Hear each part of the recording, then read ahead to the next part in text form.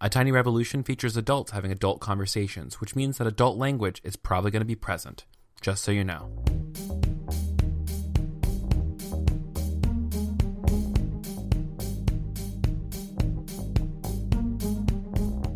Hey friends, you're listening to A Tiny Revolution, a podcast about ordinary people living revolutionary lives. My name is Kevin Garcia. Welcome to another episode. I'm so glad you are here this week. As per usual, Wild Goose is coming up in 2 weeks. If you don't show up, you are missing out, honey. Not only is it going to be an amazing array of artists, speakers, co-creators, and also just a freaking good time, you're going to miss out on today's guest, which I cannot believe that she is on this podcast, but whoop, here she is. The fantastic, lovely, delightful Jen Hatmaker was sitting down with me last week just over the Skype line and some coffee, and it was great, and we just giggled and had a great time. Conversations with her is like having conversations with an old friend. Anyways, other things coming up. I already told y'all, I don't know if y'all follow me on social media. If not, why aren't you doing that? Go follow me across social media at the Kevin Garcia, and let's be friends. Among other things. I love Twitter conversations more than anything, so go follow me there. Follow me on Instagram. I love posting about my life there. And also go follow me over on YouTube. It's like I'm trying really hard to ramp that thing up. I'm still under 1,000 subscribers there, and it would mean so much if you could go to youtube.com. The link is in the description. The link is on my website, and just click follow for me. That would mean everything. So go do that for me. I love you so much. Anyways, this Friday I'm releasing a video where I'm talking about my first month on medication to help manage my depression and anxiety. So I'd love for you to just be on the lookout for that. It was really, really cool to document that journey, and I'm hoping that it helps a lot of people be more bold about talking about their mental health issues and the possibility of going to get medication to help them with their life, because I know that my life has been significantly improved by my antidepressants because I can get out of bed. What a concept. So like I said, today on the podcast is one of my new friends and sisters, Jen Hatmaker. And you probably already know who she is, but in case you don't, Jen Hatmaker is the author of 11 books. Holy shit, that's incredible. And including New York Times bestseller For the Love and of Mess and Moxie. She is the hostess of a tightly knit online community where she reaches millions of people each week. She and her husband, Brandon, founded the Legacy Collective, a giving community that funds sustainable solutions to systemic problems around the world. They also started an HGTV series called My Big Family Renovation, and they live in over a 105-year-old farmhouse just outside Austin, Texas, with their 5 kids. She speaks at events all over the country and hosts the popular podcast For the Love with Jen Hatmaker. And her books and schedule, they can all be found at her website. But anyways, 2 things. Jen, I didn't know you were on a TV show. I wish I would have picked your brain about that in hindsight, so I'm going to bug you about that at the Goose, just so you know. In our conversation today, Jen and I, we kick it, we giggle, we cuss a little bit, or a lot of it, because it's me, obviously. And we talk about what it was like being kicked out of evangelicalism when she had such a large platform and came out in support of LGBT equality and same-sex marriage. Among other things, she's also going to be a featured speaker at Wild Goose. So if you haven't got your tickets yet, honey, and you want to meet Mrs. Hatmaker, I apologize. You're a married woman. You can check her out at the Goose. So go to wildgoosefestival.org/tickets. Get signed up today. Use the offer code. It's either GooseCast18 or GooseCast2018. I think it's GooseCast18 to get like 25% off your tickets or something like that, which is a good chunk of change. Anyways, we'll see you in 2 weeks. I'm done talking. Here's my conversation with my girl, Jen Hatmaker. Hi, Jen Hatmaker. It is so good to connect with you for realsies. Same. Delighted, lovely. I have loved just following your story. And also, I'm super informal in all of my conversations. So, if we go on 1,000 different tangents, it's completely acceptable. It's just how I like to roll. Great. That's my best way. Yeah. Also, cussing is allowed on here because I am a trash garbage human, and I've just accepted that about myself. Oh, that's fun, because some words just need to be curses. There's no other way. There aren't any superior options. Yeah. I mean, you can't say that something freaking hurt when it really just fucking hurt. You know what I'm saying? Okay, this is going to be fun. Oh, Yeah. Okay, so I've loved following your work these past few years. It's been really lovely, inspiring. Although, like, I have been listening to all of your interviews on every other podcast in the universe.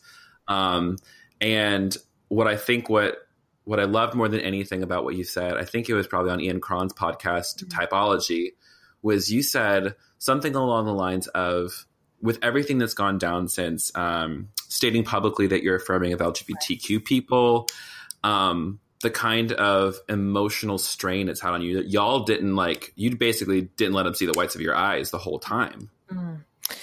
Yeah. I think at first, it's been, we're coming up on 2 years. And so at first it was so, just overwhelming in volume and quantity, sort of the backlash, and it was weirdly gendered. I sort of got this, she's just a little dum-dum with her feels. Do you know what I mean? Because I'm a girl. And and you're so subject to your emotions, and you're not supposed to be a pastor, apparently. No, obviously not. 20 years of ministry, what does that matter? She's just a blog. She's a lady blogger. So I felt like I was having to fight numerous fronts at once. And so, I kind of just went underground. I don't know what the human capacity is for all that. It's just a weird time. You don't have any precedents with this sort of online culture, and everybody gets a shot and everybody gets a say, and it's anonymous and it's without any repercussions. It's just we don't have any other generation to look toward for how they manage this emotionally and socially and spiritually. And so I just found that I'd lacked the capacity to handle it. It was too much. It was more than I could handle. So you're right. For a bit, just kind of went radio silent, honestly, just sort of dark, or whatever I did say was just absolutely meaningless. And it took me a few months to kind of recover enough to come out and talk coherently and decisively with leadership once again, toward that super important conversation, for sure. Mm-hmm. Yeah. Because I get that. That was I think what's interesting, within a lot of coming out stories, I mean, not that coming out as an ally is the same as coming out as LGBT, but just especially if you have any sort of connection to evangelical land, period, there is this, when you're out of the tribe, people let you know in no uncertain terms that you're out of the tribe. Oh, they let you know, don't they? Oh my God. I had an elder from my old church back in Virginia when I came out. Yeah. Every single day I got an email from him about his deepest concern for the safety of my soul. So and I'm just sorry. and I was like, bruh, you haven't called me in the year since I left Virginia, and now you want to talk to me? Exactly. No, there's got to be something more important than this. I know. Do you have a job? What are you doing with your life? My gosh. Yeah, how are you doing? How's your emotions? Are you getting married to that woman that we prophesied for you? You know what I'm saying?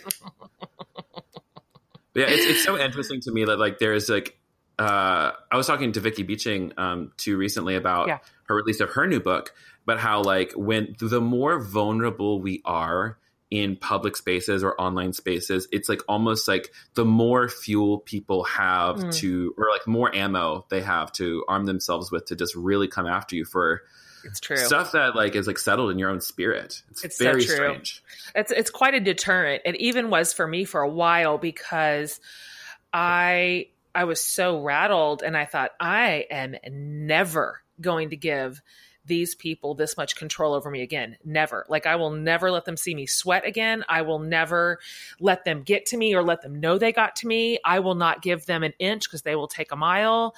I mean, I locked it down, but you know what? I'm just not like that. That was just kind of a self-protective mode for a short amount of time while we were sort of in recovery. But I just can't live like that. I don't want to live like that, frankly. And so I felt that sort of hardened armor cracked pretty quickly when I just thought, let them come. I mean, and let them go, really. That was really the biggest thing when I realized how fickle that community will be with me, and that they will love me to the same degree they'll hate me. So, yes. It's flip sides of the same coin. It's all too much. It's too much love you, too much hate you.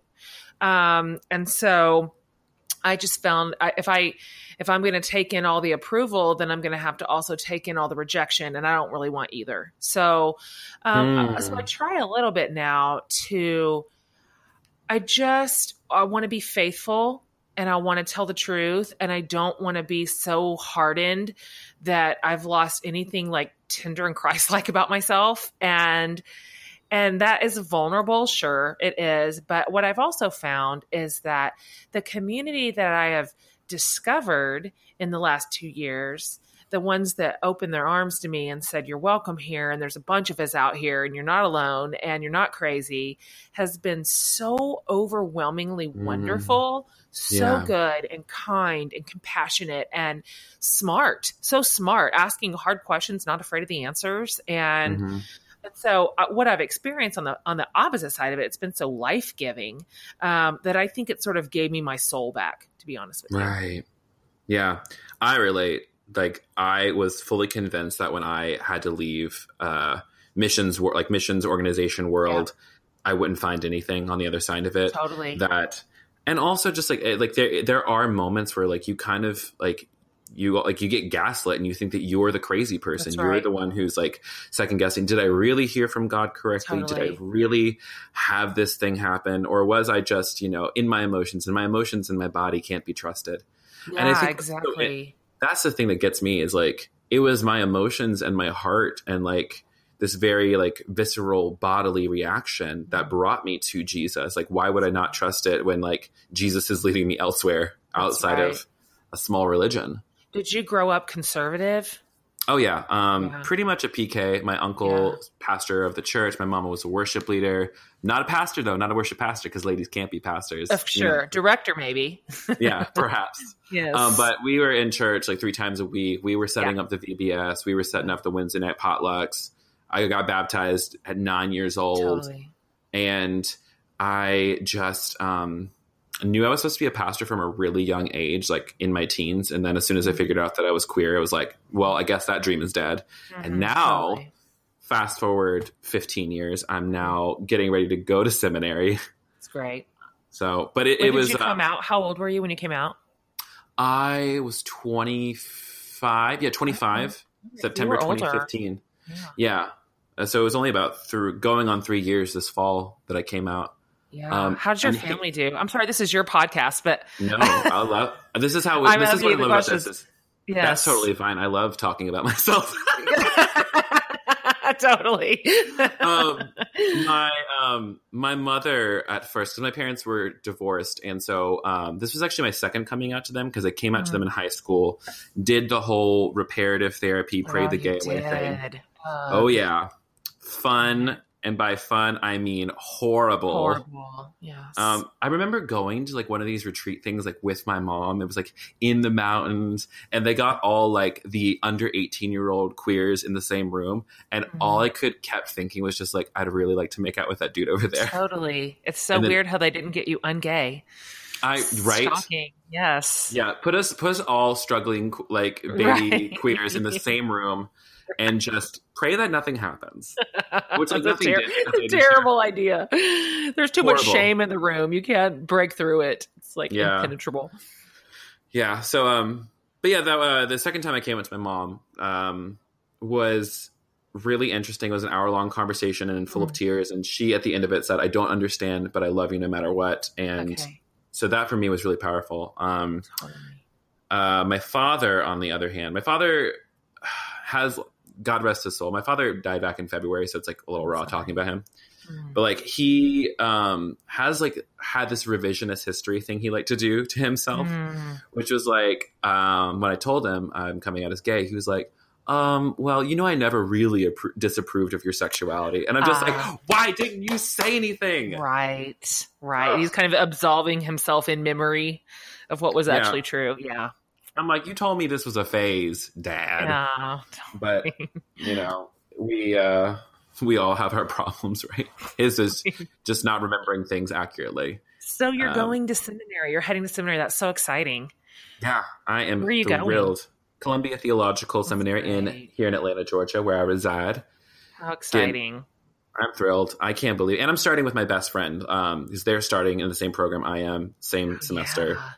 So I'm like, I did not think I was going to get, and also another guy from my church is going, starting the same program, same time. So I'm just like, I'm going to have 3, like a little posse going in. That's awesome, because you're just going to be like seminary nerds, and you need some friends because it's all you're going to do. It's all you're going to have time for. It's all you're going to talk about. You're going to wear everybody else out. So thank goodness you have some cronies in there, so you guys can just like do your like nerd talk together until you're finished. Are you going full time? Are you going to double down here? No, I'm going to be full time at this, and I'm going to be still doing like creative work and still like doing my little contract work because it's not super taxing. And because I'm getting the amount of tuition that I'm getting 90% of my tuition, I can afford to not work full time like a traditional job, like going to. I was working at a restaurant for forever, and just recently transitioned out of that into creative work and working a little bit at a yoga studio. That's awesome. How exciting. Is this going to take you 2 years? This is a 3-year program. Okay. Oh man, that's so hardcore. It'll be good. I have a friend of mine right now who's going through his CPE training. He's in 3rd year divinity school at Harvard. Oh yeah. And he's just been giving me the lowdown of like, what's it been like at the hospital as a chaplain? And I'm just like, holy shit. I just made it, but I better block off that summer as like no time for anyone or anything. Oh my gosh. So. Oh my gosh. I don't even know if I have the capacity to learn for 3 solid years anymore. I don't think my brain can do it anymore. I'm older than you. I'm 43. And so I think I can only. You're 43? Just let it be. I can only you look learn. So good. I'm just going to let you say that. I'm just going to let that ride in the room. That's fine. Listen, just let that anytime. I'll send that as a soundbite to you later. So anytime you're feeling a little blue, just be like, honey, you look so good. That's my ringtone. That's my new ringtone. That's great. I'm excited for you. And I'm thrilled that you have just discovered not just a community that loves you well and welcomes your gifts and your callings, your talents, but also just a higher education institution that's like going to stand with you and get you ready for this ministry. It's just great. It's a good time to be alive. This is all very really promising to me. It's so exciting just to watch. This would be a different deal 25 years ago, just a completely different conversation. And so I'm just encouraged by what I see in faith communities right now. Again, this could be like, for me, this could be a function of that my center has shifted. I'm, if I was maybe once a little bit more in the belly of the beast in an evangelical context, I'm not anymore. And so maybe it's that this has been there all along and I just didn't know. That's very possible too.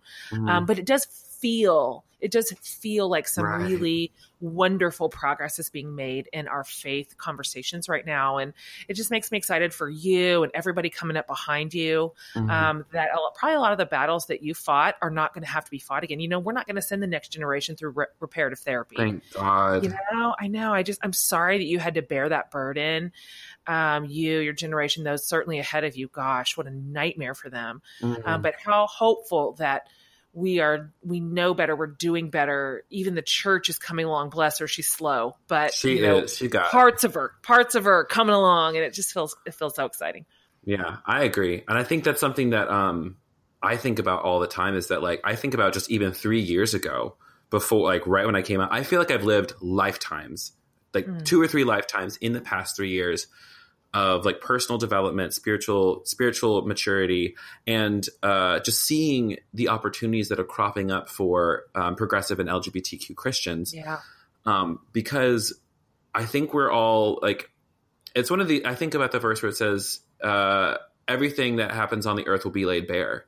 And I think like, there's a lot of things happening both politically, socially, in our churches where like, there's no way to hide our shit anymore. Like there's no way to hide like our own revisionist history around like what's happened to Black and brown bodies and to Native bodies. There's no way to hide abuse that's happening in our churches, like with the Me Too and Church Too movement happening. There is no way to hide like the incredible amount of like just like everyday sexism that women are facing, both in just walking down the street and especially within churches. Like, have you read Austin Channing's book yet? Have I? I loved it. I read it in one sitting. Same. Well, 2 sittings. It was like the first like half on the plane to a conference and the second half on the way back. It was delicious.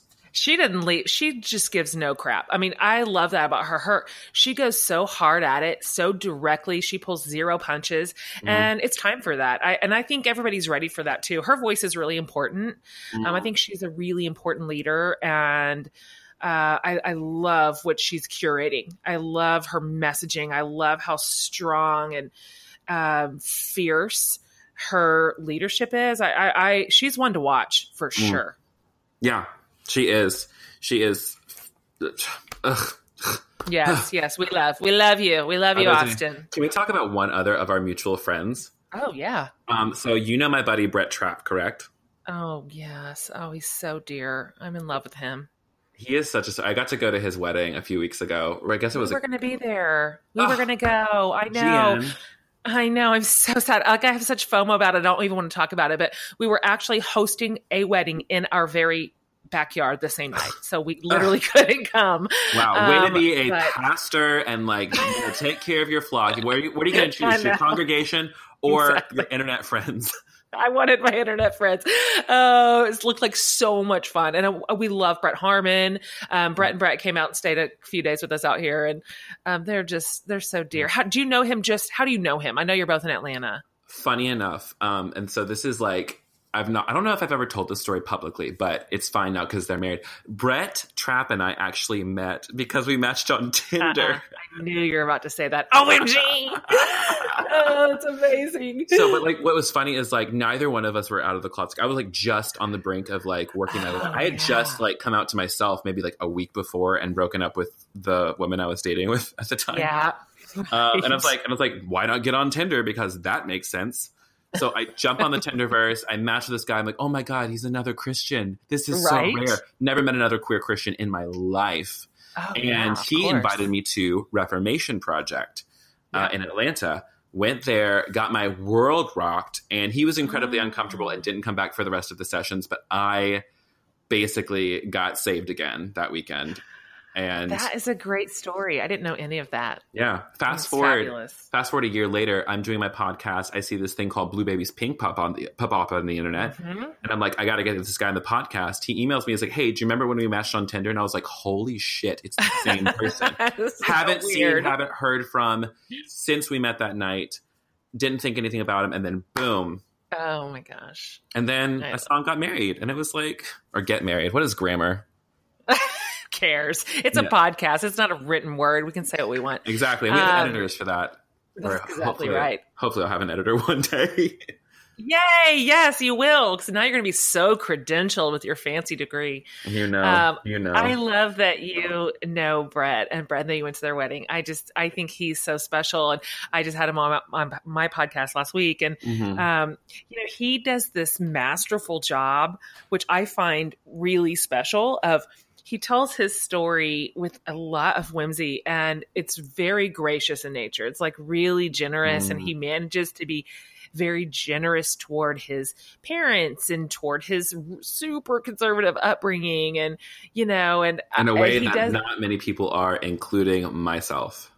And you know what? I have so much compassion for that. And I tell Brett sometimes that his graciousness actually makes me mad. It gets on my nerves. I'm just 100%. Right. I'm like, you're being too nice. This is way too nice, and you are assuming way too much good. And anyway, but he does it nonetheless. And so I think with the upside of that position that he takes is that he does have a capacity to draw in a lot of Christians who, just sort of around the whole sort of LGBT community. There's tons of people asking questions they just don't have permission to.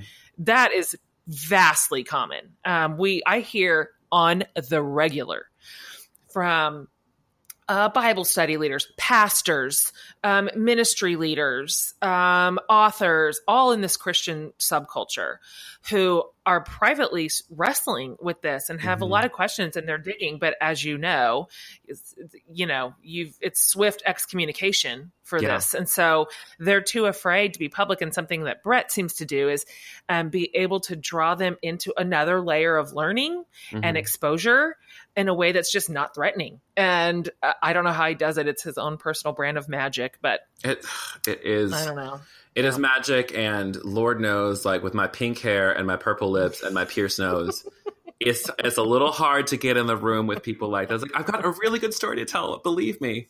That's something I think is so interesting too. And I think like depending on like the brand of homosexual that one might be, or just like how we present, like for me, like being genderqueer and like trying to present a little bit more femme these days, it's a little bit harder for me, I know, to have access to rooms like that.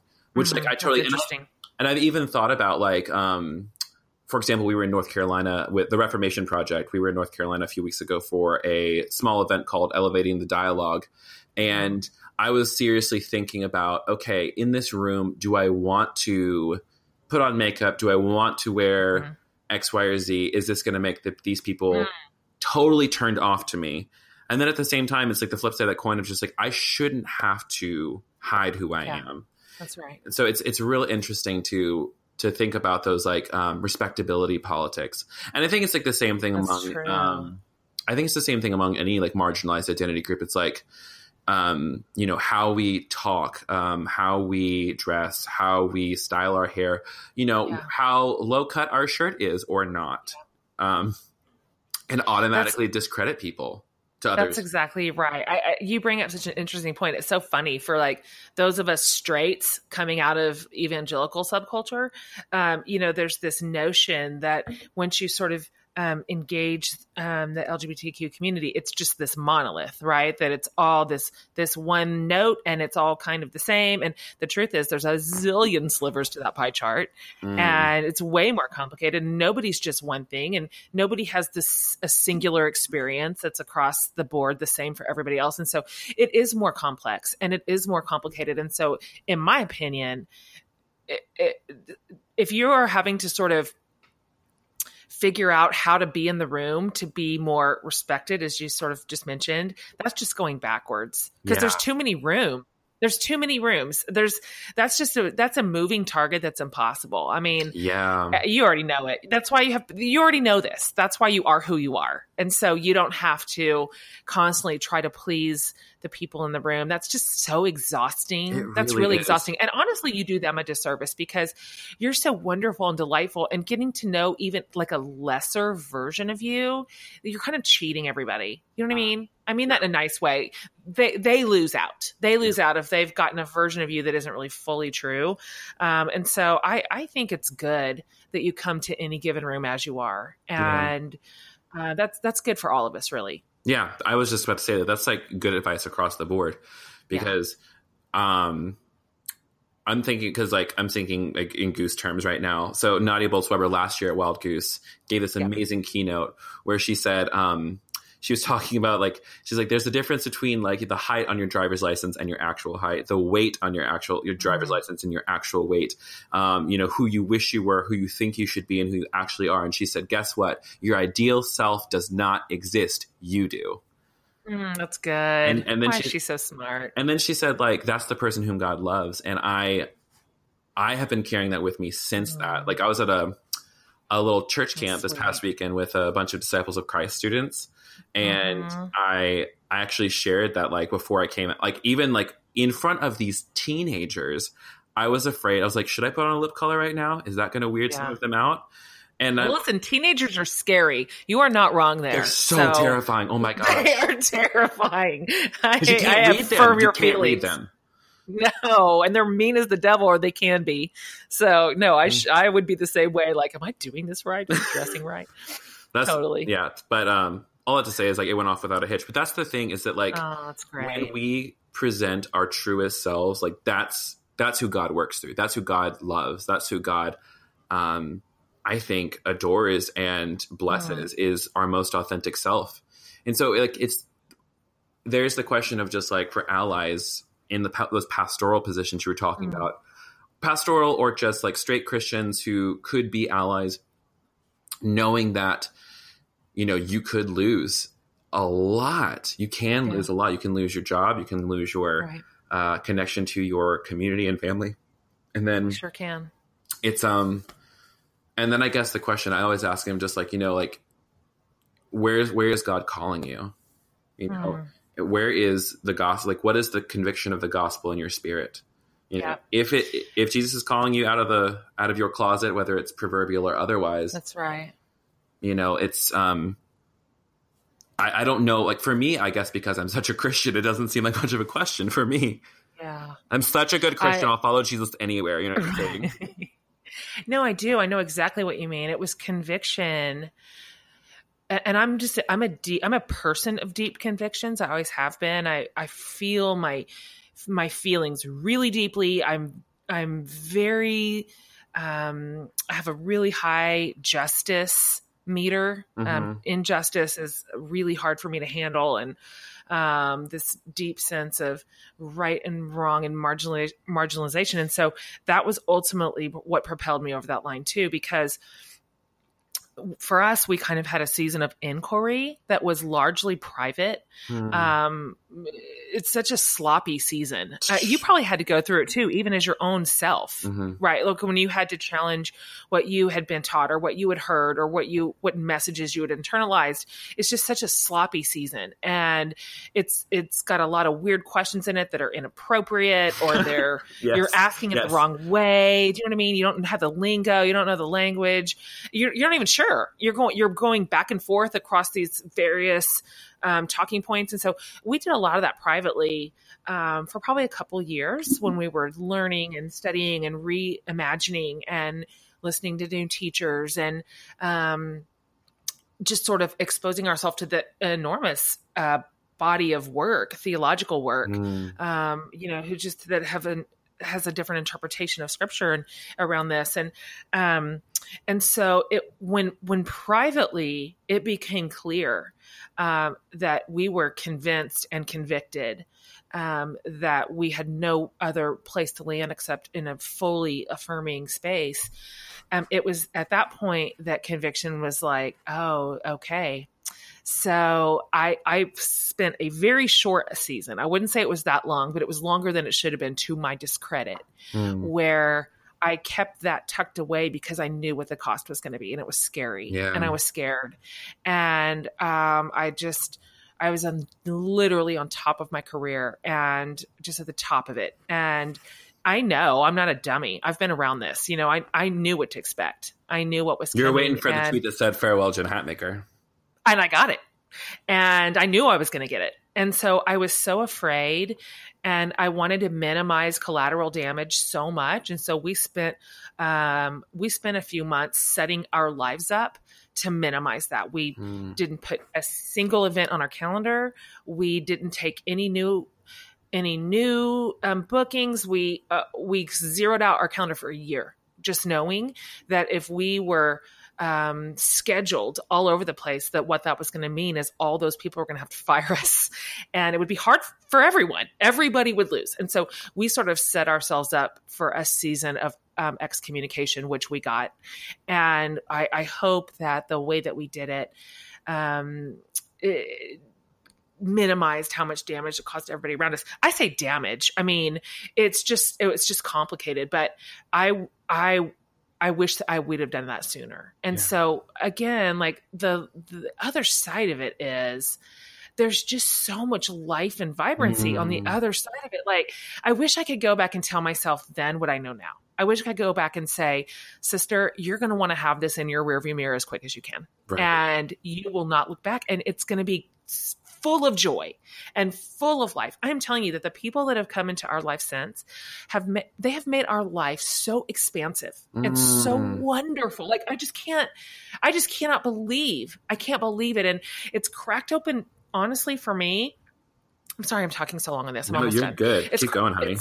It's cracked open for me also some other kind of garbage theology that I also swallowed. It was all kind of wrapped up in one pill. It was one pill and you get the whole pill in a package. You need to drink the whole thing. And so for me, it's given me also permission to, you mentioned earlier, I was also raised to just so deeply distrust my own body, my own gut, my own heart, my own leading. You know, of course, we were raised that was nothing but pure evil. Of course. And that even when it was acting good, it was probably bad. And so I'm now finding like ancillary freedom from a lot of the other stuff. And so it's just good news all the way around for me. Yeah. I'll retweet, preach, hashtag, all that. Yeah. But that is the damn truth. Because I think that's also like what keeps so many people from actually beginning the journey of questioning is this idea of, if I'm wrong about this one thing, what else am I wrong about? You know what I'm saying? Yeah. Because like, right. it's a scary thing to unpack your entire theology, especially when you thought you were hashtag a good person. Totally. I acknowledge that. I really do. I understand that deterrent too. And, cause it does, it's a little bit disorienting, except the truth is that, in my opinion, I think we can press pretty hard on the gospel and it's going to hold. Yes. It's not such a fragile little baby. It really isn't. It's not just, no, it's not such a little crumble at the first touch gospel. And so, I think it can stand up to scrutiny, and I think it can stand up to questions, and it remains. And so I'm not afraid of that anymore. And to be sure, there's a lot of freedom on the other side of that, because we have definitely been sold a bill of goods in some cases. Mm-hmm. Church, I mean, we try our best, but my gosh, honey, oh my gosh, yeah.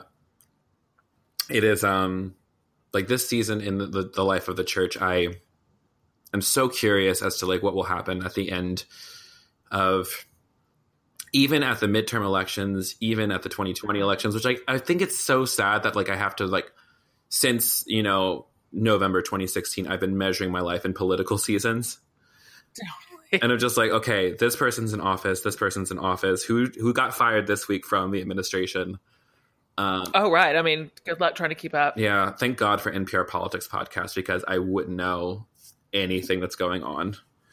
Oh, is that your main line? Good one. NPR Politics podcast, and also NPR's First Up. They give you like a briefing of the political news in the morning. It's like 1 minute long. It gives you exactly what you need to know without overwhelming you with too much dramatic detail or like triggering details. That's also why I like NPR Politics podcast, because they report what's happening, and they don't allow a lot of their own personal emotions like good journalism does. Yep. They just say, this is what's happening. What's going to happen? This is our speculation. Right. So I that's so true. Following all the sort of partisan news outlets is just, it's tiring. Really, it's just so tiring. And I just feel so worn out. I can't believe we're not even at the 2-year mark yet. Like, who can handle it? Just who can handle it? We're just so worn the hell out.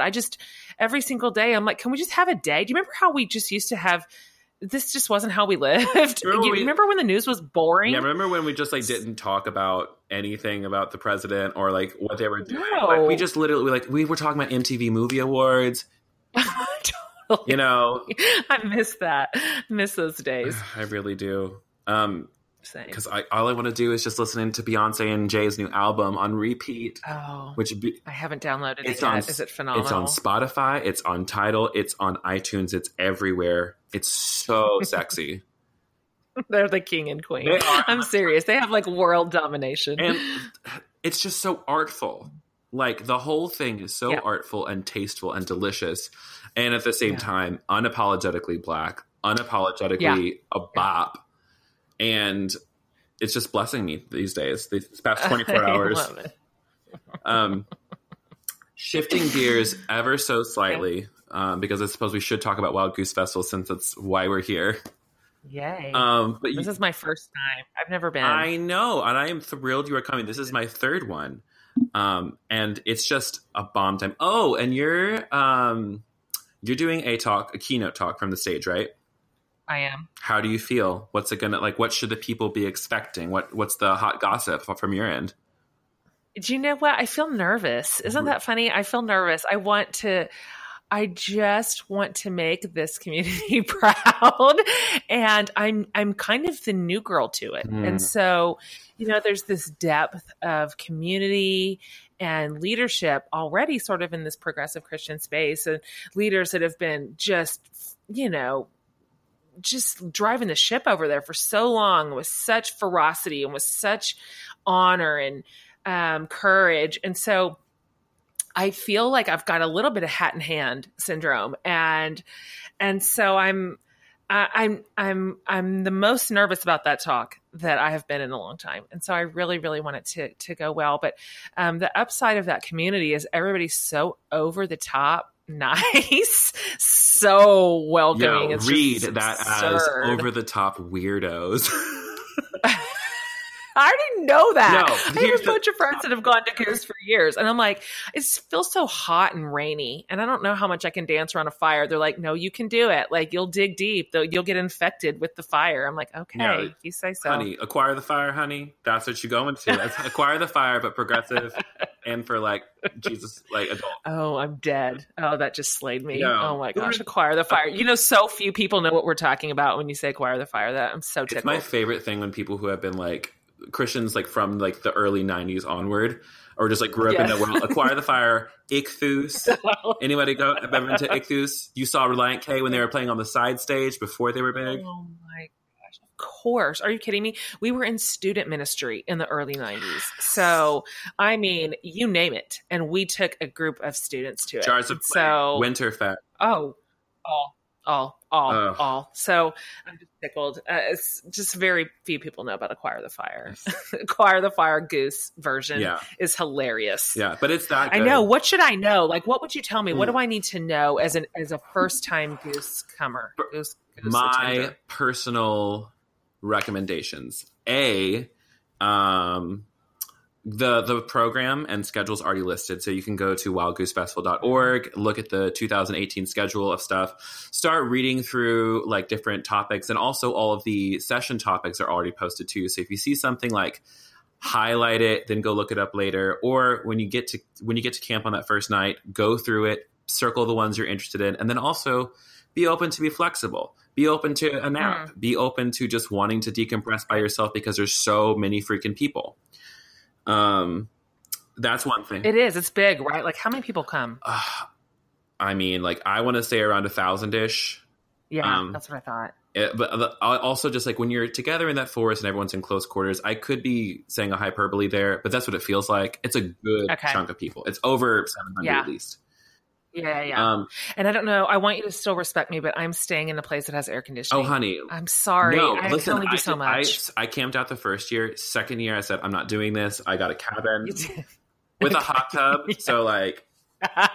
oh, that's even worse. So I had it by myself. Perfect. Because, like, at the end of the day, like, I need to shower this body odor, like, dirt road to Damascus self. You know, listen, I spent a whole day being transformed by the Holy Spirit. I need to, like, chill. That's awesome. That makes me so happy. Okay, good. So you're also in a cabin. Great. Not a cabin. I actually decided to try glamping this year with my friend Matthias Roberts. Ooh. So we are, but it's got like a tent, it's got a fan, and like I kind of do like sleeping outdoors and like camping, but like not super. I was a missionary for a while. I got that out of my system, so I can be a butch queen when I need to. Right. So, but I'd rather. Glamping's a good happy medium. Yeah. That's something right in the middle. I feel like you're probably nailing it this year. I think so too. Thanks be to God. Bring a poncho or an umbrella and make sure you're wearing shoes that cannot be ruined by mud. Because even if it's sunny, there's some mud places. Oh, like what do you wear? What shoes do you like? Sandals? What do you? I wear chacos. I can't think of it. I wear chacos every single year, where it's just like I can rinse them off if I need to. If I want to like step in the river for a second, I can. I also like wear lightweight everything, like a tank top. And like last year I was like wearing a tank top, running shorts, and my fanny pack, and I looked like the most trash. Although I did get dressed up for like I was giving a workshop, and so I dressed up to do my workshop, wore pants, a button down, but then right after that I was right back into my trash clothes. This year, because it's just so hot, right? That's why. Yeah, it's just. Yeah. Why are you talking to me, Siri? I ain't talking to you. My Siri's talking at me. Sorry. Okay, no worries. But I last year was that, and also like I have like these dope set of linen overalls that I'm wearing. They're super cute. Fancy. I'm gonna look like a queer farmer. I'm so excited. Are they shorty overalls or long? They're long, but I'm rolling them up to like mid calf. And they don't have like traditional buttons. They just tie in this little hole in like where the buttons be. Cute. It's fun. I feel really concerned about the fashion. I know it's kind of like Coachella for Christians, and so I just want to fit it right. I want to be right. It's not quite that. No, because like the demographic is so wide. Is that it's mostly like moms and dads and people chilling. A lot of people just in shorts and tank tops and shirts. Everyone's just dressing to be comfortable, to be honest. Okay. Now, if you're like me or Sarah Heath, you're dressing to the nines every day, looking like Christian Coachella. but that is not I love her. rule across the board. Okay. And yeah, so shoes that are appropriate, dress comfortably, sunscreen is a big. I always say like long pants and like a jacket for the evening because it does get a little chilly, and bugs, and I don't like wearing bug spray. Okay. And then I think my other big suggestion is beer and hymns. Show up, praise the Lord with your brothers and sisters and siblings, and get lit at the same time. What's better than that? Yeah. Nothing. You know, Kristen Howerton is like one of my closest friends. Oh my God. So yeah, that's one of my I'm so excited about that because I have wanted to see her do Baron Hymns for all this time. And I've never been in town when she's doing it. So I feel thrilled about that part. I'm going to be at Baron Hymns. So let's sit together. Oh, well, ain't no sitting, honey. Ain't not a seat. Everybody's standing in a circle. Nary a seat? No. Because because everyone is so close in together, and like they pass out hymnal booklets. And oh my gosh, you know who showed up last year? Who wrote He Is Jealous for Me? What was that song? He Loves Us. Who wrote that? It's not Tomlin, right? No, not Chris Tomlin. He popularized it though. There's another guy. He headlined the Goose last year, but he showed up to Beer and Hymns and did that. And there was a whole section of us, rather than saying he loves us, we all saying, oh, she loves us.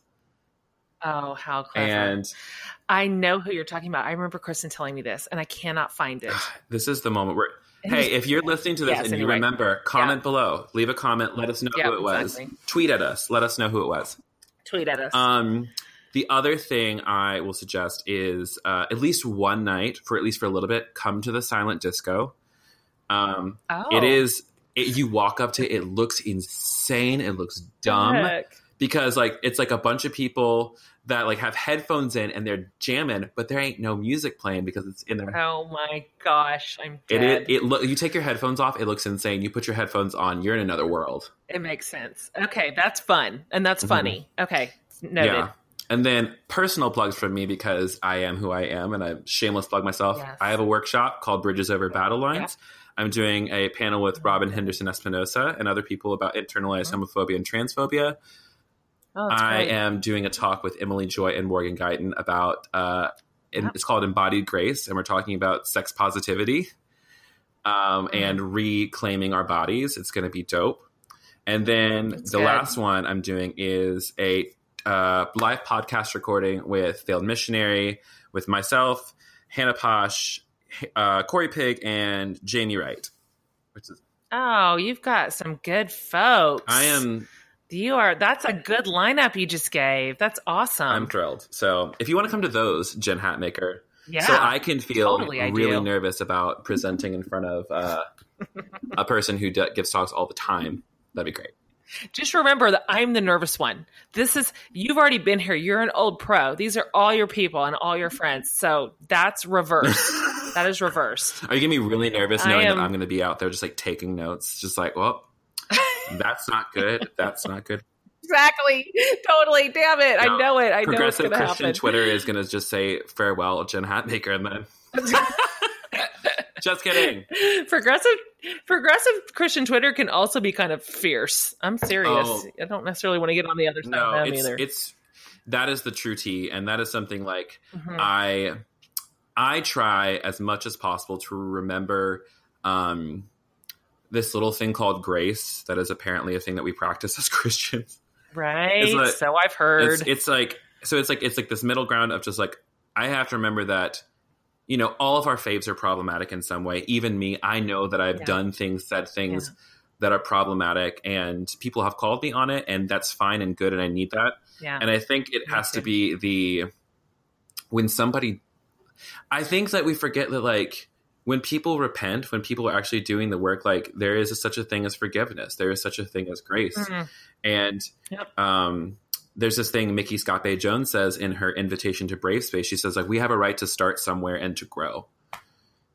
And I think that we have to remember that for ourselves, is that, like, on this journey, we have never done this before. None of us have been on this journey before. Yeah. So as we're doing, if we can have grace with each other to mess it up and to say that we're sorry later, I think that can do worlds of good. And like that way, like people won't be afraid to come out as allies. People won't be afraid to start doing it because they've seen how fiercely like and like this is also self-critique. I know that I have been guilty of this, and of being that guy who like drags somebody on Twitter, and I have to, lead by self-incrimination and not do that as much. But it's one of these things where that's what I also love, is that what I do love about progressive Christian movement and certain things I'm seeing, especially at intersections of like racial justice and queer justice and women's justice, is that at least me, I have been taught to be open to critique.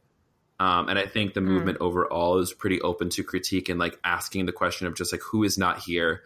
What voices are we not centering? Who needs to be here that's not here? So that's something that that's my little tangent about that. I think that's great. Well, my experience with sort of my progressive Twitter friends, as somebody who sort of emerged and then is still continuing to learn like in a public way, is that I felt like I was met with a lot of generosity. Even as I can look back now, some of the things that I said or wrote, I could just like rend my garments, ugh, Hatmaker. I just didn't get it right. I didn't know, wasn't sure yet, or I didn't know, or I had it wrong, or I was still learning. And for the most part, I felt like this community was so generous and kept saying, you're welcome here. Like, keep learning, keep asking questions, keep listening, keep paying attention, and just kind of tugging me along sort of kindly but firmly. And to me, it was a real welcome landing, a very welcome landing, because that it was different than what I had experienced before. Right. And so I think the community is doing pretty well by and large. And yeah, for sure. And you're right. It's so interesting to be inside of it because, once you start pulling one thread, so, whether it's, like you said, queer justice or racial justice, whatever it is, within the culture, within the community, a lot of it starts unraveling for good, in a good way. So you can't tug on one thread without beginning to also unravel what it means for women and what it means for people of color. Right.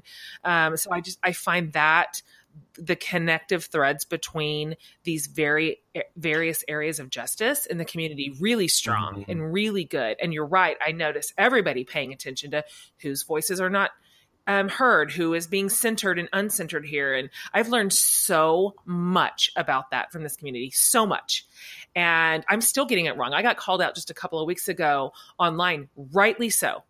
They were right and I was wrong. And I'm like, I literally sat at my desk when she sort of challenged my statement. And I thought, oh my God, she is right. Like, I did not even see that. I was completely blind to that. And now I see it. And so I also appreciate the challenge. And I find that in general, it's done in good faith and in good spirit. And it's good for us all if we can figure out how to receive that without going so crazy defensive, which is my first instinct. Oh, same. I totally get that, because like the first thing I ever want to say to someone who like offers me critique is like, what the fuck do you know? Totally. Like, I'm the worst. I really am. And I am like, when I first started doing advocacy work, my thing was just like, bad thing happens, write about it online. Immediately, right now, while it's white exactly. hot. And let me tell you what, it makes for some good writing, but it makes for some poor bridge building materials. Amen to that. Oh my gosh, I'm so guilty. I feel like you're reading me my mail. It's because I feel also, question, do you still self-identify as a 3? It's interesting that you asked me that. Everything you're saying, I'm just like, honey, are you like me? This is so weird that you're saying this, because I definitely self-identified as a 3. But when I had Ian Cron on my podcast a few weeks ago, you know how he's so like gentle but he's just picking up on everything you're laying down constantly without letting you know that he's doing it. And right in the middle of the conversation, he's like, may I suggest that you have potentially misdiagnosed yourself and that you might consider that you are an 8. And I was like, you're like putting a wrecking ball into me. Like, what is this? What are you? I'm an 8 with a 7 wing, which is why I feel like we jive. OMG. That's why. See, you're picking it up too. That is so weird. Because like what you said at the beginning about justice versus injustice, what you say about like receiving feedback from people. Because usually like 3s when they receive feedback, like they can receive it, but they're pretty aloof, and then they like use that to like shift themselves so that they can be more appealing to more people. It's true. That is so true. And I identify a little bit less with that because I'm more willing just to burn the mother down. Yeah. So I'm not afraid of that apparently. And so I think Ian thinks I'm a social 8. And so I have not really studied the sort of subtypes a lot. And so I'm open to that. I'm open to that possibility for sure. Well, I invite you to the table with 8s. We are so much fun. Thank you. Yes. You know, I thank you for saying that. I don't know what it is about the 8. I think the underside of the 8 has me rattled, and which is why I'm going to 5. Like just the dark side of it, the shadow side of an 8, which is so like confrontational and so abrasive and domineering. And I work hard to not be that. And so I think it's just like anything on the Enneagram. When you read the dark side of any of it, you just hate it. Oh yeah. You just hate it. That's why you're like, no, I don't want to be that, but I think I might be. Yeah, it's one of those things where like I always tell people, I'm just like, when you're learning about your types, when you're reading it, the one that makes you cringe the most, that's probably you. It's so awful. It's so embarrassing. I'm kind of new to the Enneagram. And once I sort of read it and said out loud, I'm like, oh my God, now everybody knows how gross I am. I wish nobody would read this Enneagram stuff because all my secrets are out. Yeah. Like now they know my disgusting inner thoughts. Because at the end of it, like that's real because you know, but I take comfort in the fact that even when I'm an asshole, God still uses me. That's true. That's his whole history. Yeah. But that is the thing about being an 8. And if it were me, I think you might be 8 with a 9 wing because I think that's because I think you're a lot better at peopling. Peacemaking and peopling than I am, and also I don't know the way that you've phrased it about. Around like your journey about like, you know, wanting to be upfront with your beliefs, but like also knowing that how it was going to affect the world that you lived in. Whereas I have never felt that kind of conflict before. So I'm just like, people are going to hate this. Dope. Like I low key get off. Like if I say something on Twitter and someone just responds in all caps, Kevin. And I'm just like, oops. You're like, that's amazing. I envy that a little bit. I do. There's a freedom in that for sure. I'm always sort of gut checking myself and thinking about the tremors that I'm going to send out into the world for sure. And when I'm disintegrating, I'm very much like the dark side of a 9, which is withdrawn. I'll just go comatose. I don't want any of it. I will withhold. I am out. Yeah. And so you may be right. And that's also just like what happens, like, cause like 8s go to 5 in unhealth. And so the underside of a 5 or like the lower side of a 5 is, pretty emotionally, withdrawn, pretty callous and also very calculated. Because like 5 is researching. So like we go into this thing where we try to become very logical about everything where, we know what we should be doing, but we just don't want to do it. Totally.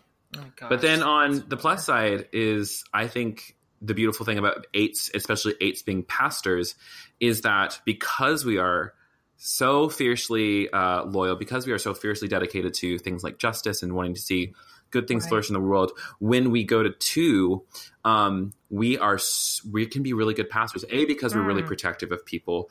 B, because like I don't know. I feel like we have like this ability to love immensely. We can become very magnanimous. And then on top of that, going to 2 as the caregiver, we kind of empower other people to be their own advocates in many ways. That's so true. Everything you're saying makes sense.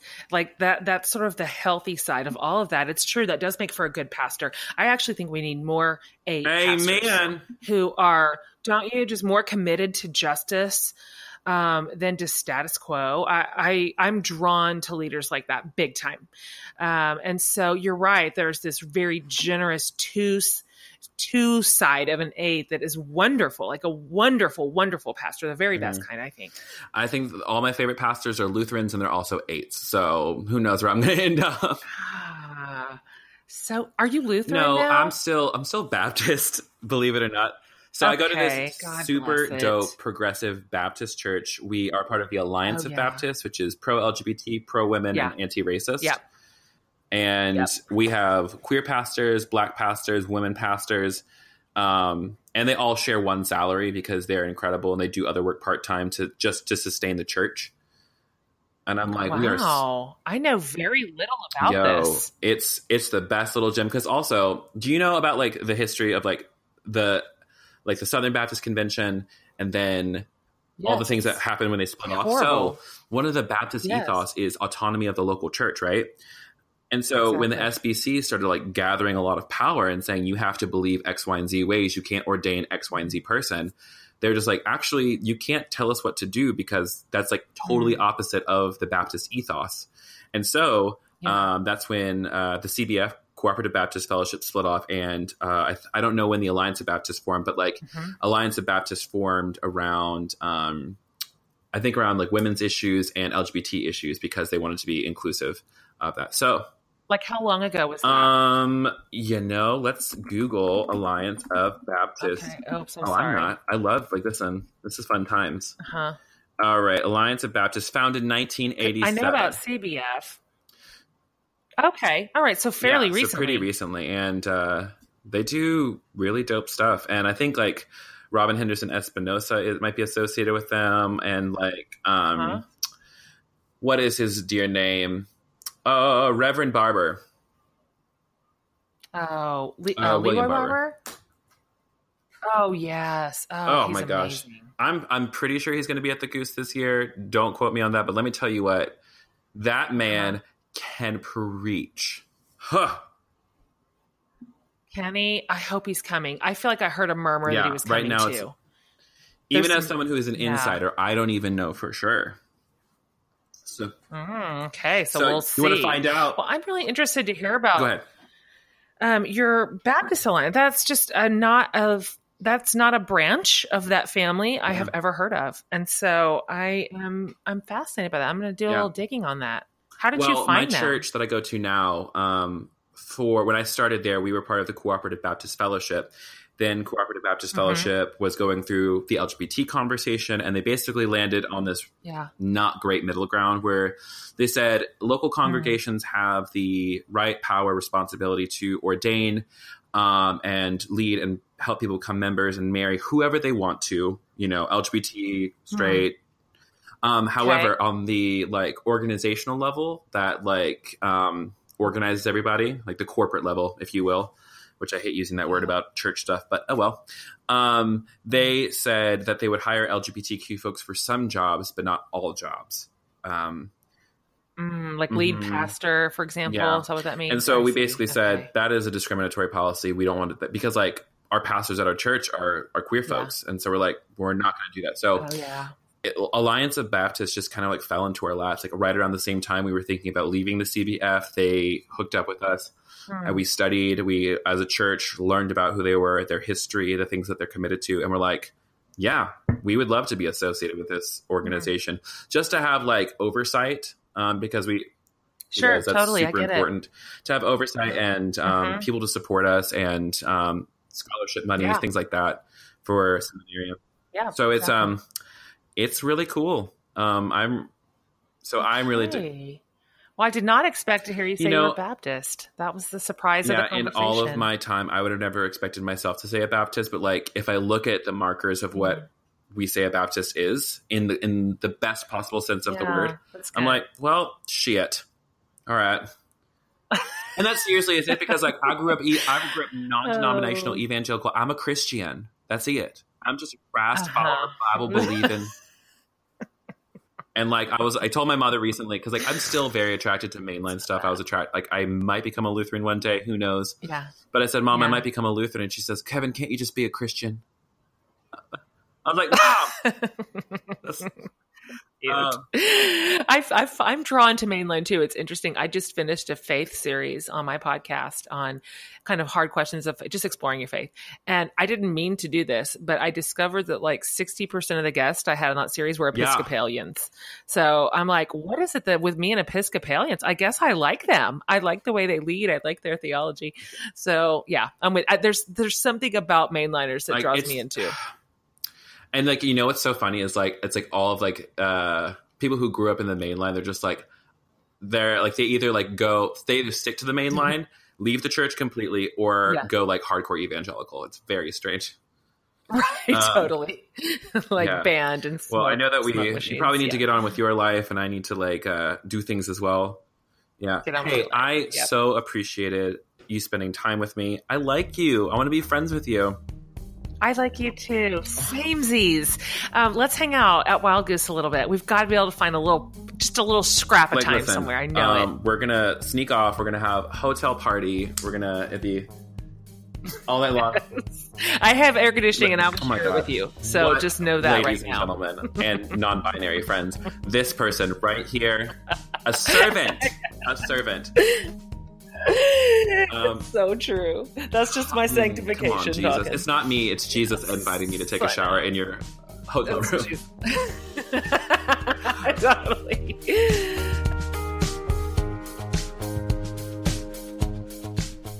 That was my conversation with Jen Hatmaker. You can connect with her across all social media at Jen Hatmaker, on her website, jenhatmaker.com. Pick up her latest book of Mess and Moxie wherever books are sold, and you can check out her podcast, For the Love, on your podcast app or wherever you're listening to podcasts, iTunes or Spotify or Stitcher, blah, blah, blah. You know the drill. Jen, thanks so much for being on the show. That was a treat, and I can't wait to hang out with you at the Goose. A Tiny Revolution is produced by myself and supported by 113 amazing folks via Patreon. If you don't know what Patreon is, it is an incredible way for folks like you who are listening to free content and media to support creators like myself who are independent and trying to hustle out here in these streets. So if you believe that conversations like this are important and life-giving, I would love for you to go to patreon.com/TheKevinGarcia and become a supporting partner today. There are sweet perks associated with it. There are shirts. There is a Slack channel that you can become a part of. There is a newsletter, which I am shitty about putting out, but I'm working on that hopefully today, so the June one will be out by the end of the month. Mark my words, people, and if I don't, I want you to call me out. Say, Kevin, where the fuck is my newsletter? And I will say, I'm so sorry, let me get that to you. Wow, that got really violent really quickly. I apologize. Anyways, no, I don't apologize. I would love for you to become a supporting partner because I've been it's one of those things where just like, I love this work. I love creating spaces for people to hear new stories, for people to get connected with people that they have already enjoyed on social media or via their books. And also it means so much to me to actually have support, not just in words, but also in finances. And I know that may sound a little weird, because a lot of people are bad about asking for money or asking for support, but this is what I do. This is what I love. Like, I work maybe 10 hours a week at a yoga studio to help supplement this. I do a little bit of catering here and there, but I made the leap into full-time creative work because of your support. And, I'm still paying my bills, which is great, but it does come with a little bit of fluctuation. So your support, even if it's just at $5, $10 a month, lets me continue to create blogs and podcasts and videos about the queer Christian experience, which I know are helping. I've gotten so many messages recently through like Instagram DMs from people who have been connecting with the podcast, and it's just been really good for them. So if you think that telling stories about the queer Christian experience, about the progressive Christian experience is important, I'm going to ask you not just to say that you love it, but to say it with your resources if you have it available. Another great way to support, if you can't give financially, because I know a lot of us out here are strapped for cash, you can easily go over to the iTunes store and leave a review. It is a really easy way to just do something practical to help the show out. Leave a 5-star review, tell people what you're doing, and then share it on social media. Get other people connected with this because I want this community to continue to grow and flourish. All right, I'm done talking. Thank you so much for listening today to this awesome conversation with my girl, Jen Hatmaker. Jen, thanks for being on the show again. If you want to meet me, Jen, Jamie the Very Worst Missionary, Corey Pig from Failed Missionary, we're going to be doing a live podcast there. What else am I doing? I'm doing a talk with Emily Joy, which is going to be incredible. I'm doing a talk with Robinson Henderson Espinosa. If you want to be out there with us dope-ass genderqueer, gender-fluid folk, get your life. Come to Wild Goose. You're not going to regret it. Also, volunteer opportunities are still open through July 1st, so if you want to go for free, go apply, get there, and become a volunteer. I think that's everything from me. Okay, go take your medication, go see your therapist, drink some water, do some yoga, run around outside, go feel the rain on your skin. No one else can feel it for you. Only you can let it in. No one else can speak the words on your lips, honey. And that's the truth. The gospel of Natasha Bedingfield, you're welcome. All right, I am going to go edit this podcast now. I love you so much. I'll talk to you soon. This has been another episode of A Tiny Revolution. My name is Kevin Garcia, and we will hang out again next week, okay? Bye!